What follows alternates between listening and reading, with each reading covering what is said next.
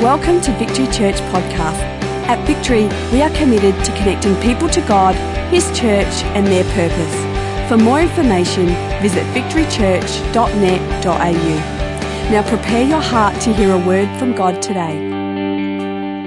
I want to talk to you tonight about being maxed out, living life where there just doesn't seem to be anything else left in us. Do you know, I don't know about you, but I know in my life, and I'm sure you guys can say this at the moment, is that there's a whole lot of unspoken things that seem to come at us, that overwhelm us. Each and every one of us can feel that, I believe, at different times in our life. There's so much pressure in life today that we feel at times that we're just so overwhelmed. And I don't know about you, but I stand there at times and I say to myself, how in the world am I going to get through this one?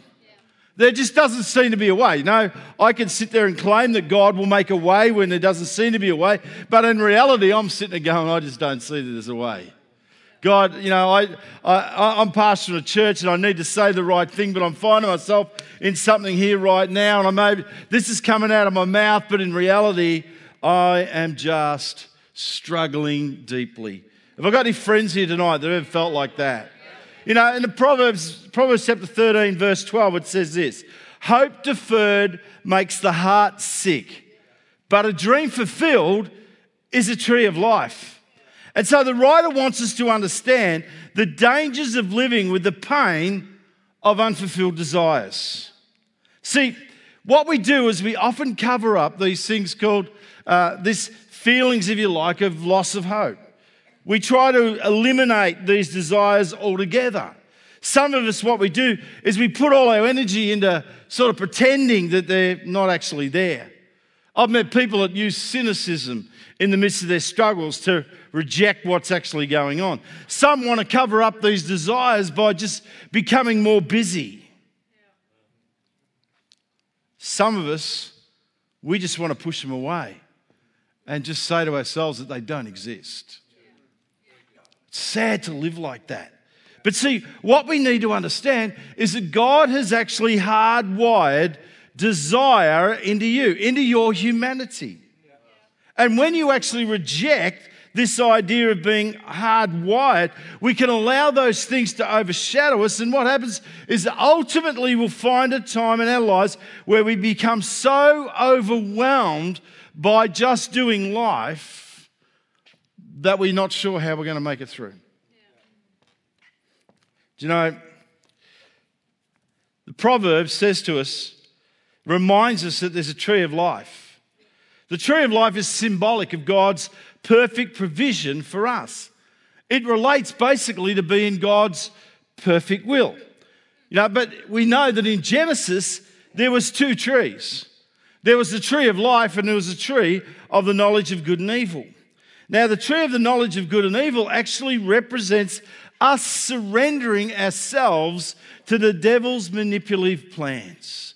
What it's saying is that when we live in the tree of the knowledge of good and evil, it gives the devil access to open us up to all those things that he wants to do to tear us down. And what happens for us is when we view life through that place, we will become overwhelmed with just trying to live our lives out.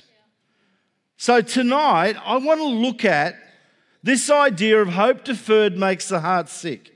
I want to look at it through a situation of one of the great prophets of God.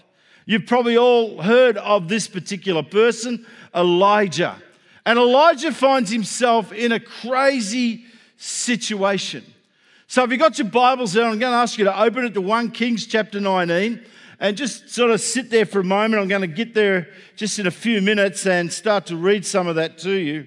But we find Elijah, as I said, one of the major prophets ministering during a time of King Ahab and Jezebel. Now, Elijah was so in with God that in the Bible, it tells us that he never died. That's how cool he was with God.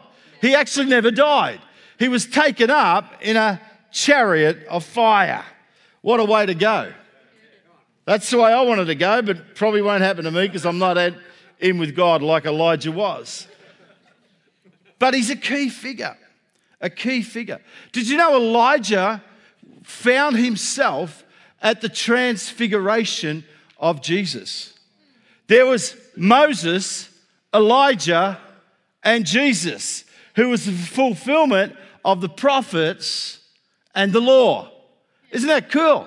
Elijah at the transfiguration. Again, it's giving you some idea of just how this guy was living out his life. He was what I would call a super prophet. But here's the truth. Even though he was so in with God, he was a super prophet, he never died, didn't taste death, he was a human being. And as a human being, he became overwhelmed just like you and me do. And what happened is he actually allowed his emotions to get in the way of what God wanted to do in his life. Have you ever found yourself like that? Have you ever found yourself allowing your emotions to get in the way of what God wants to do? You know, many of us sit there with probably prophetic words over our lives, encouragement that's been given to us. We know where God wants to take us, but the reality is life so overwhelms us that we're looking at it through the wrong eyes. We're looking at it through the tree of life, or the tree of the knowledge of good and evil, rather than the tree of life. And so what happens here for Elijah in 1 Kings 17 and 18, he is living in this place of miracle after miracle after miracle going on in his life, through his life, and around his life. And what I discovered as I read through this is that God is at his best when we're at our worst. Did you know that? God is at his best when you're at your worst. We just need to be able to see that. So often we're at our worst, we can't see God anywhere.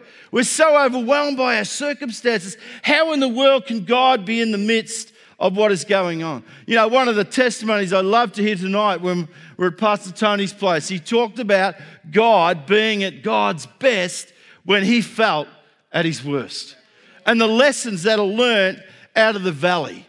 Do you know, most of us want to live on the mountain, but I want to say to you, you never learn the lessons on the mountain that you'll learn in the valley. Never, ever. The lessons of life are learned in the valley. We all love to sit on the mountain and we love to celebrate on the mountain. But the way that you enjoy the mountain will be determined by how you walk through the valley. Let's walk the valleys so we can enjoy the mountains. In chapter 19, Elijah has fled from Queen Jezebel. Queen Jezebel is King Ahab's wife, because what had happened for Elijah is he killed a whole bunch of prophets, the prophets of Baal. And we see here, again, as I mentioned a moment ago, that God is meeting him in his darkest moment and encouraging him to get up and move on. Maybe tonight, there is stuff going on in people's lives here that God wants to meet with you and encourage you and lift you up and tell you to get going, to move ahead. I believe that's a word not just for individuals in this place tonight, but I believe that's a word for this church.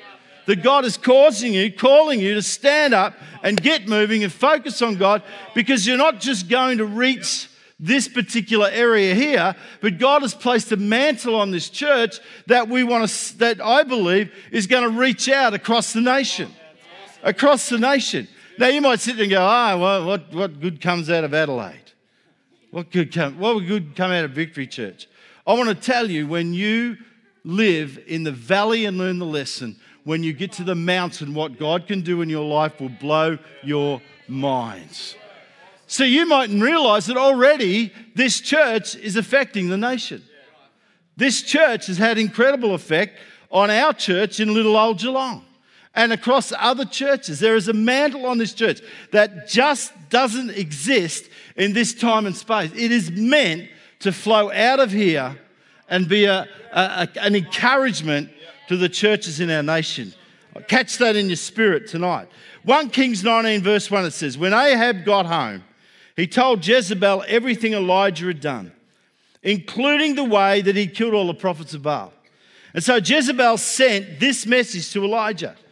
May the gods strike me and even kill me if by this time tomorrow I have not killed you just as you killed them. The first thing I want to say is this: the danger of living with a root of bitterness. I meet people all the time that are living with a root of bitterness. And this is interesting about the root of bitterness. You don't know it's there. You don't know it's there. Others can see it, but you don't know it's there. But it's producing fruit that is dangerous for your life and to the lives of others. And so what's happening here is that Jezebel is living with a root of bitterness. But let me tell you what Hebrews says, chapter 12, verse 14. It says, work at living in peace with everyone and work at living a holy life. For those who are not holy will not see the Lord. Look after each other so that none of you falls to receive the grace of God. Watch out that no poisonous root of bitterness grows up to trouble you, corrupting many. Did you hear that? That when you allow a root of bitterness to take control of your life, not only does it affect you, but it says here that it will grow up and corrupt many. We see this often generationally. We see it operating in families. Do you know we actually see the root of bitterness operating in churches? I've been in churches where I think to myself, man, there is a root of bitterness in this place. There's a language in this place that is death. We need to deal with these things. We need to realise that they're there. And you know, that's why we're accountable to each other. You wonder why you're a part of a family? You wonder why you've got incredible pastors in this place? Because they'll speak the word of truth so that none of us are going to walk around carrying a root of bitterness that affects our life and affects the lives of others around us. Do you know the root of bitterness only manifests itself, if you like, or is allowed to grow in you when you feed it through a perceived attack on your character? A perceived attack on your character. That's what's happening to Jezebel here. She's seeing what is going on, the prophets of Baal being destroyed as an attack on her character. And so this root of bitterness all of a sudden starts to jump up in her life. It's like, Alan Meyer. How many people here know Alan Meyer? I remember Alan was telling me a little while back when he was preaching in our church. And he talked about what flows up out of our hearts. And he says, we're in Hawaii on holidays. And we decided to go into the main shopping centre one night to a restaurant that someone had told us about. And so Alan said they were staying on the beach, and he worked out that they could walk along the beach and through a couple of resorts and into the central part of the town and have dinner. So they'd walk for about 15 or 20 minutes. And they can't sort of find their way through each particular resort into where they want to go. They know that they're sort of heading in the right direction. And Alan keeps saying, we'll go left, we'll go right, we'll do this, we'll do that. And then all of a sudden, Helen says to him, Alan, do you know where you're going? Do you know what Alan said? All of a sudden, something rose up within him. And he got angry at Helen. Because do you know what Alan heard through a root of bitterness? That you're an idiot and you get lost and you have no idea what's going on. How many times have you heard that? How many times has something come out of you when you think, man alive, where did that come from? Why did I respond like that? Because we're actually allowing a root of bitterness to take hold of us, and it will produce fruit. See, Jezebel manipulated Ahab to build altars for Baal and to turn his back on worshipping Yahweh. Ahab was a Yahweh worshipper. And we discover that, Jezebel's influence, Jezebel's root of bitterness was so powerful in Ahab's life that what he did is he destroyed the Yahweh worship within Israel at that time and started to build monuments to Baal all around the place. And this is what the Bible said, that he was the worst king that they'd ever had. How's that? That'd be a lovely way to be remembered within Scripture. The worst king ever. Thanks a lot. Young people, I want to say to you tonight, pick your friends wisely. pick your friends wisely. It is so important who we hang with and who we allow to speak in our lives. Proverbs 13 verse 20, walk with the wise and become wise. Associate with fools and you'll get in trouble. That's pretty simple, isn't it? I love the way the Bible sort of doesn't mess around, just goes slap. Cop that. 1 Corinthians 15:33. Don't be fooled by those who say such things, for bad company corrupts good character. Look who you hang around with. You know, as Christians, we need to be reaching out to everybody. We need to love people unconditionally. But who speaks into your life? Be careful. Who you hang with? Be careful. Be careful. Because it can affect your life like Ahab's life was affected as well. The second thing that I notice here in this passage is Elijah moved his focus off God and onto his problems. Do you know what happens when you move your focus off God and onto your problems? Well, it says in verse 3, Elijah was afraid and he fled for his life. He went to Beersheba, a town in Judah, and he left his servant there. And then he went on alone into the wilderness, traveling all day. He sat down under a solitary broom tree and prayed that he might die. I've had enough, Lord, he said. Take my life, for I'm no better than my ancestors who had already died. Do you know, when you move your focus off God, everything becomes confusing. Everything becomes confusing. You cannot see what is going on. Do you know what happens is you read situations wrongly. You misunderstand other people's motives. You actually believe the false reports. Lies become more believable than truth. Hey, we've all been there, haven't we? In our humanity, lies more believable than the truth. And people come alongside and you go, man, that's not true. Yeah, but it feels like it's true. No, you need to know the truth of God's word. You know, we don't stand here from pulpits and tell people to read your Bible because it's just something good to do. We want to know what God's word is because you're going to get bombarded with lie after lie after lie after lie. How can you stand against the devil's manipulative plans if you don't know what's truth? You need to understand truth. Elijah had two major things that moved his focus off God. The first one was his physical state. A physical state affected his decision making.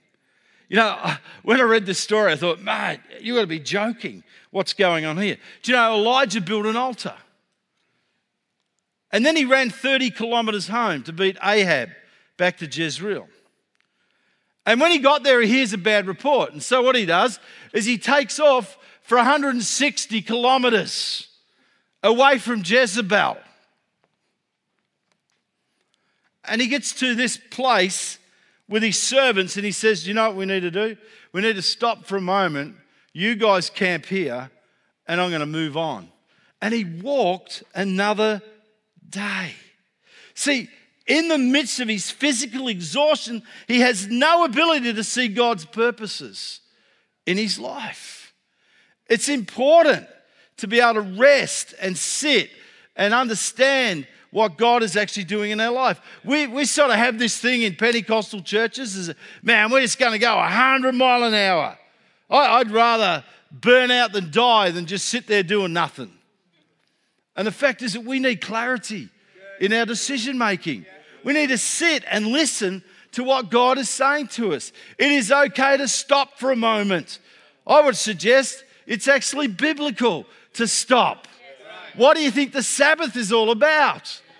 It's the day where you stop and you focus your attention on God. And so he may be a super prophet, but he's still a human being that needs to take care of his physical self.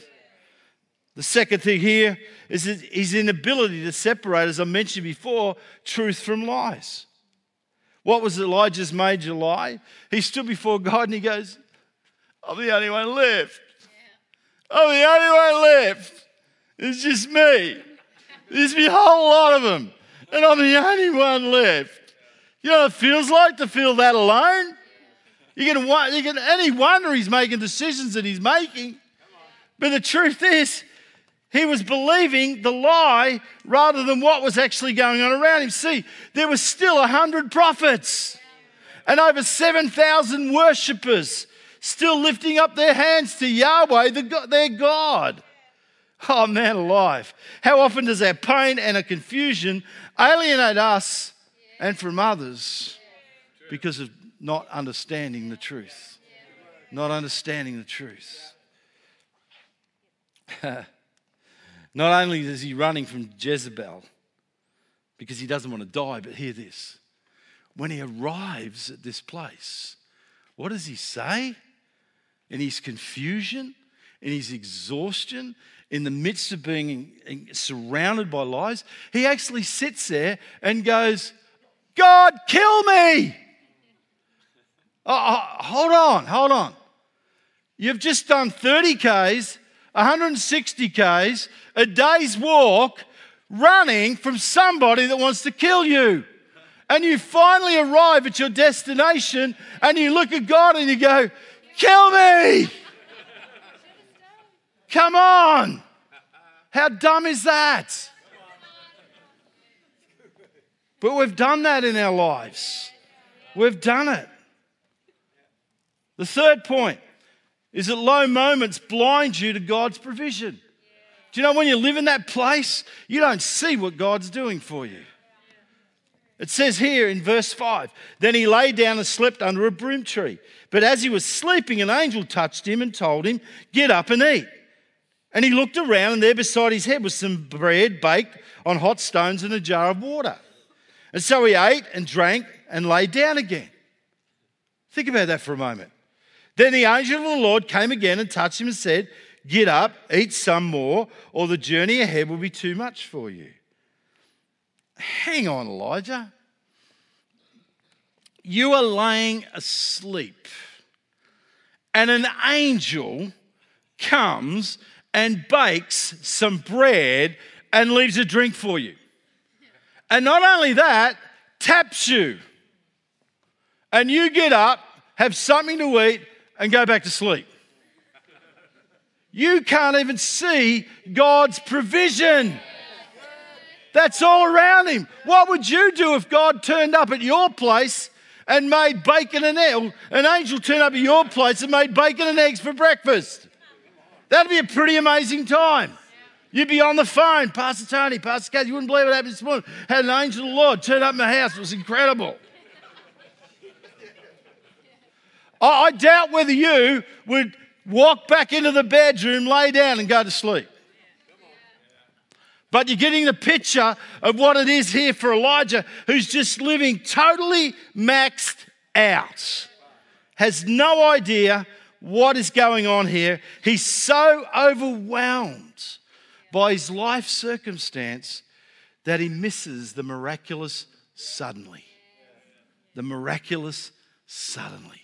Do you know how often do you miss the miraculous suddenly?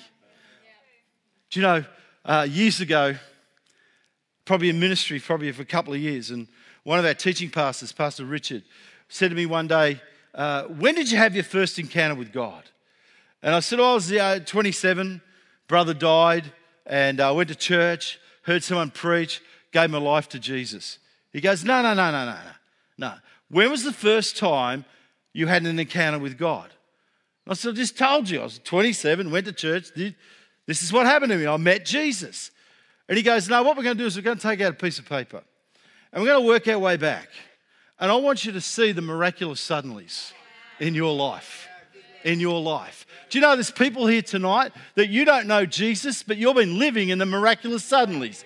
And in the name of Jesus tonight, I command your eyes to be open so you can see God in the midst of that. Don't let the devil blur you from what God is doing in your life. Pastor Tony said before, this place was built for you tonight. Welcome home. Thanks for coming.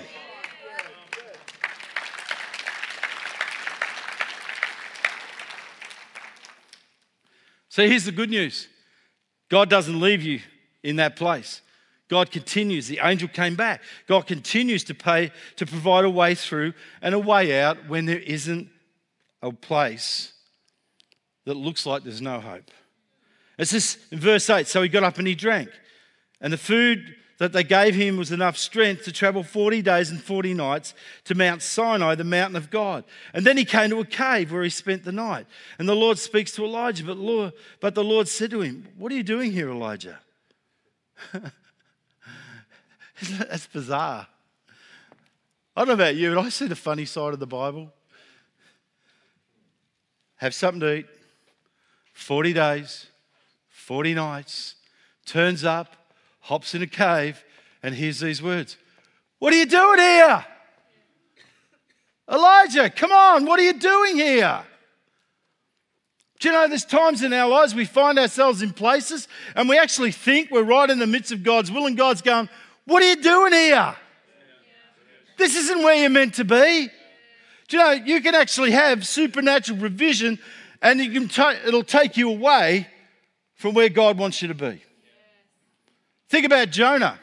Jonah's running from God. He turns up on that particular day. A boat's heading in that direction. The wind is blowing in that direction. And it takes him away from God's will.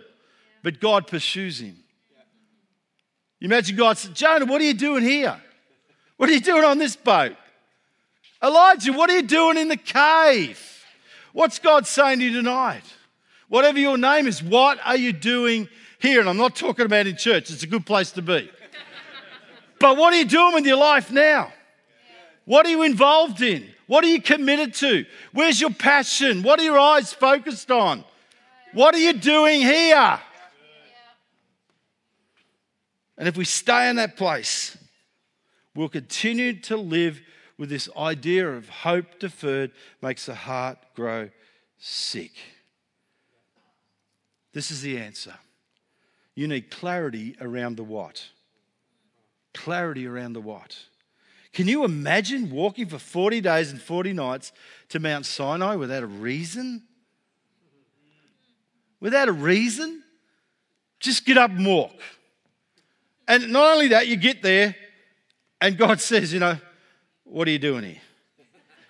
Verse 10, Elijah replies, I have zealously served the Lord God Almighty. Religious. But the people of Israel have broken their covenant with you.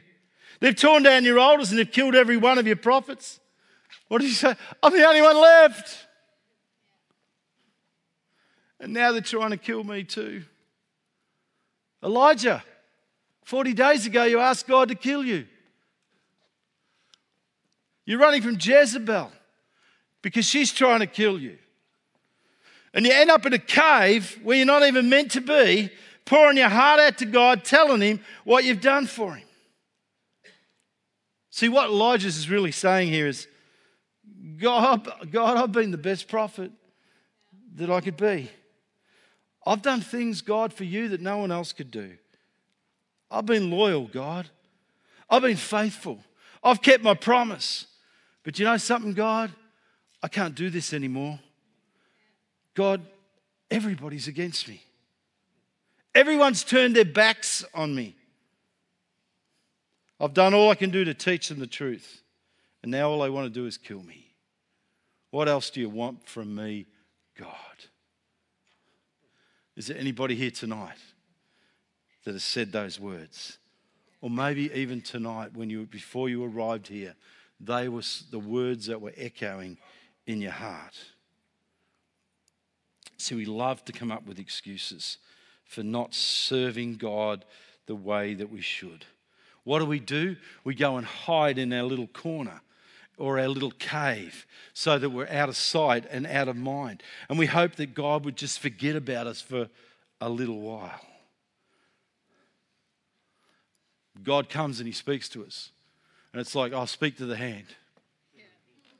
Not interested. Not interested. And you say to God, I've done more at that church than anybody else. All those other people put together, I've done more. I'm tired of carrying the load while everybody else has a fun time. They seem to just sit back and do nothing. I'm sick of people calling me. I'm sick of people wanting me to do things for them. I've burned out. I'm tired. I'm confused. I'm worn out. I'm killing myself for nothing because nobody else cares how I feel. Boy, how many times as a pastor have I heard those words? But I want to say to you tonight, God has an answer for you. And it's this, my fifth point, that you need intimacy in the visitation. You need intimacy with God in the visitation. Verse 11, go out and stand before me on the mountain, the Lord told him. And Elijah stood up there. The Lord passed by and a mighty windstorm hit the mountain. It was such a terrible blast that the blocks were torn loose. But the Lord was not in the wind. After the wind, there was an earthquake. But the Lord was not in the earthquake. And after the earthquake, there was a fire. But the Lord was not in the fire. And after the fire, there was a sound of a gentle whisper. And when Elijah heard it, he wrapped his face in his cloak and he went out and stood at the entrance of the cave. I'm going to ask the music team to come back.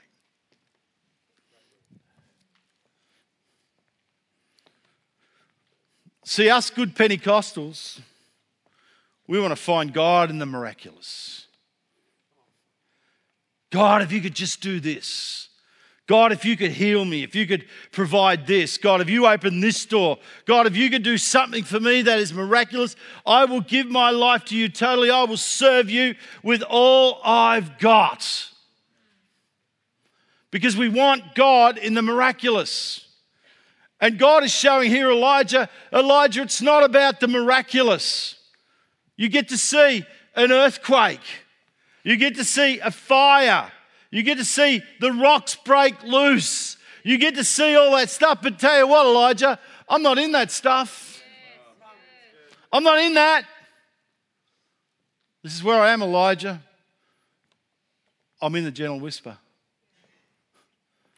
I'm in the gentle whisper. You're looking for me in the wrong places. I'm in the gentle whisper. What's he saying to you? Is that you'll find God in the being, not so much in the doing. See, we just want to do and do and do. Do you know, if I do more, I'll be acknowledged. If I do more, I'll be I'll get position. If I just do more, I will not be a person that will ever say no to Pastor Tony and Kath, because I just want to do. Because what I do, everybody sees. Now, this is a dangerous thing to say, because I remember years ago I told our church about discovering God in the being. And what actually happened was that this is how they heard it. We need to stop all our volunteering. And we just need to seek God. So tonight, in Jesus' name, there will not be a whole bunch of you retiring from your duties. Or I'll be in trouble and never get invited back. But here's what's going on. See, in the being, you empower your doing. In your being, you empower your doing. See, whatever you're doing now and whatever impact and influence you have in your doing now will be increased by your being. How cool is that? In the being.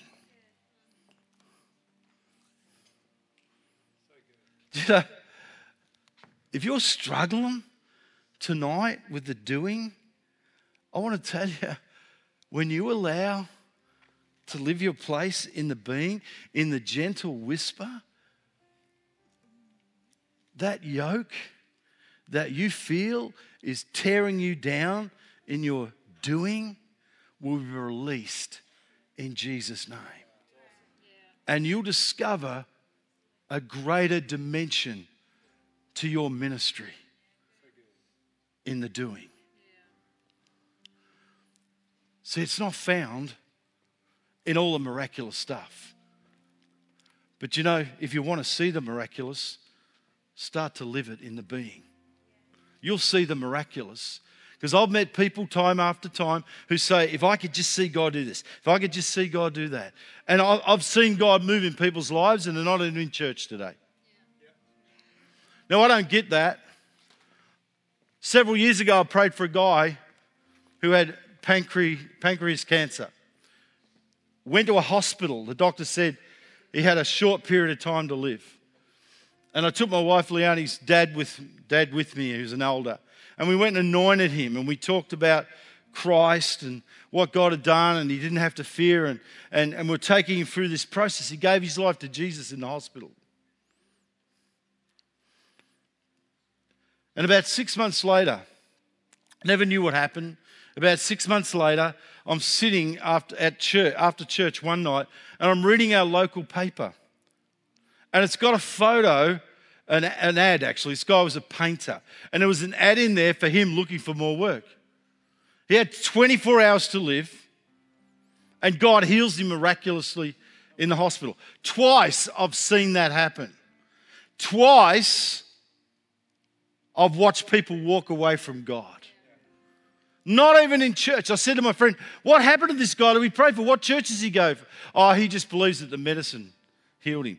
He had 24 hours to live. He was yellow.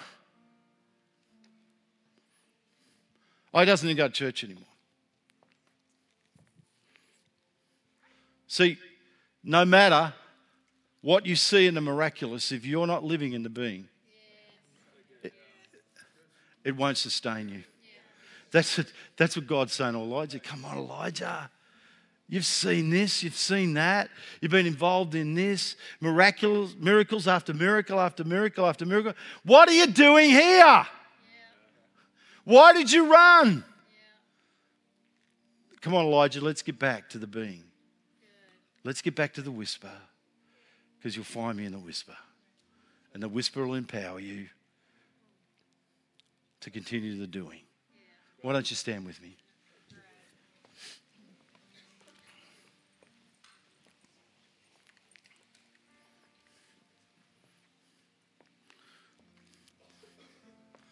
I want us to take a moment tonight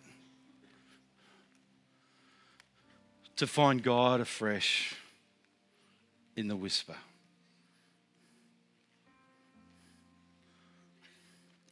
See, God's calling you to that place.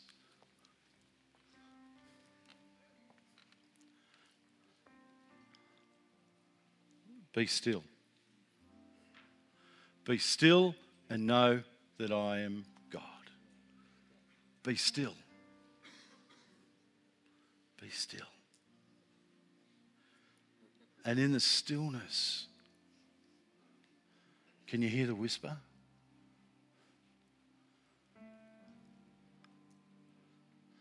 I love you. I love you. I love you. I love you. And you, and you, and you. Guess what? I first loved you. When you didn't even know me, I loved you. When you didn't know me, I died on the cross at Calvary for you. I first loved you. So we have this really bizarre understanding that we love God and then he thinks we're okay. No, he loved you. You need to hear that tonight in the whisper, that he loves you and you and you. And when you discover that God loves you in the being, you'll then seek after him for the doing. See, there's no unemployed in the kingdom. No unemployed in the kingdom. Every person in this place tonight, God has placed gifts and talents in your life. But you've been focused on the gift and the talent. You've been focused on the gift and the talent of the person sitting on your left and your right. You're saying, if I had that one, if I had this one. What is God saying to you tonight in regards to the whisper about what he's put on your life? Thank you for taking the time to listen. If you have any questions, please email us at admin@victorychurch.net.au.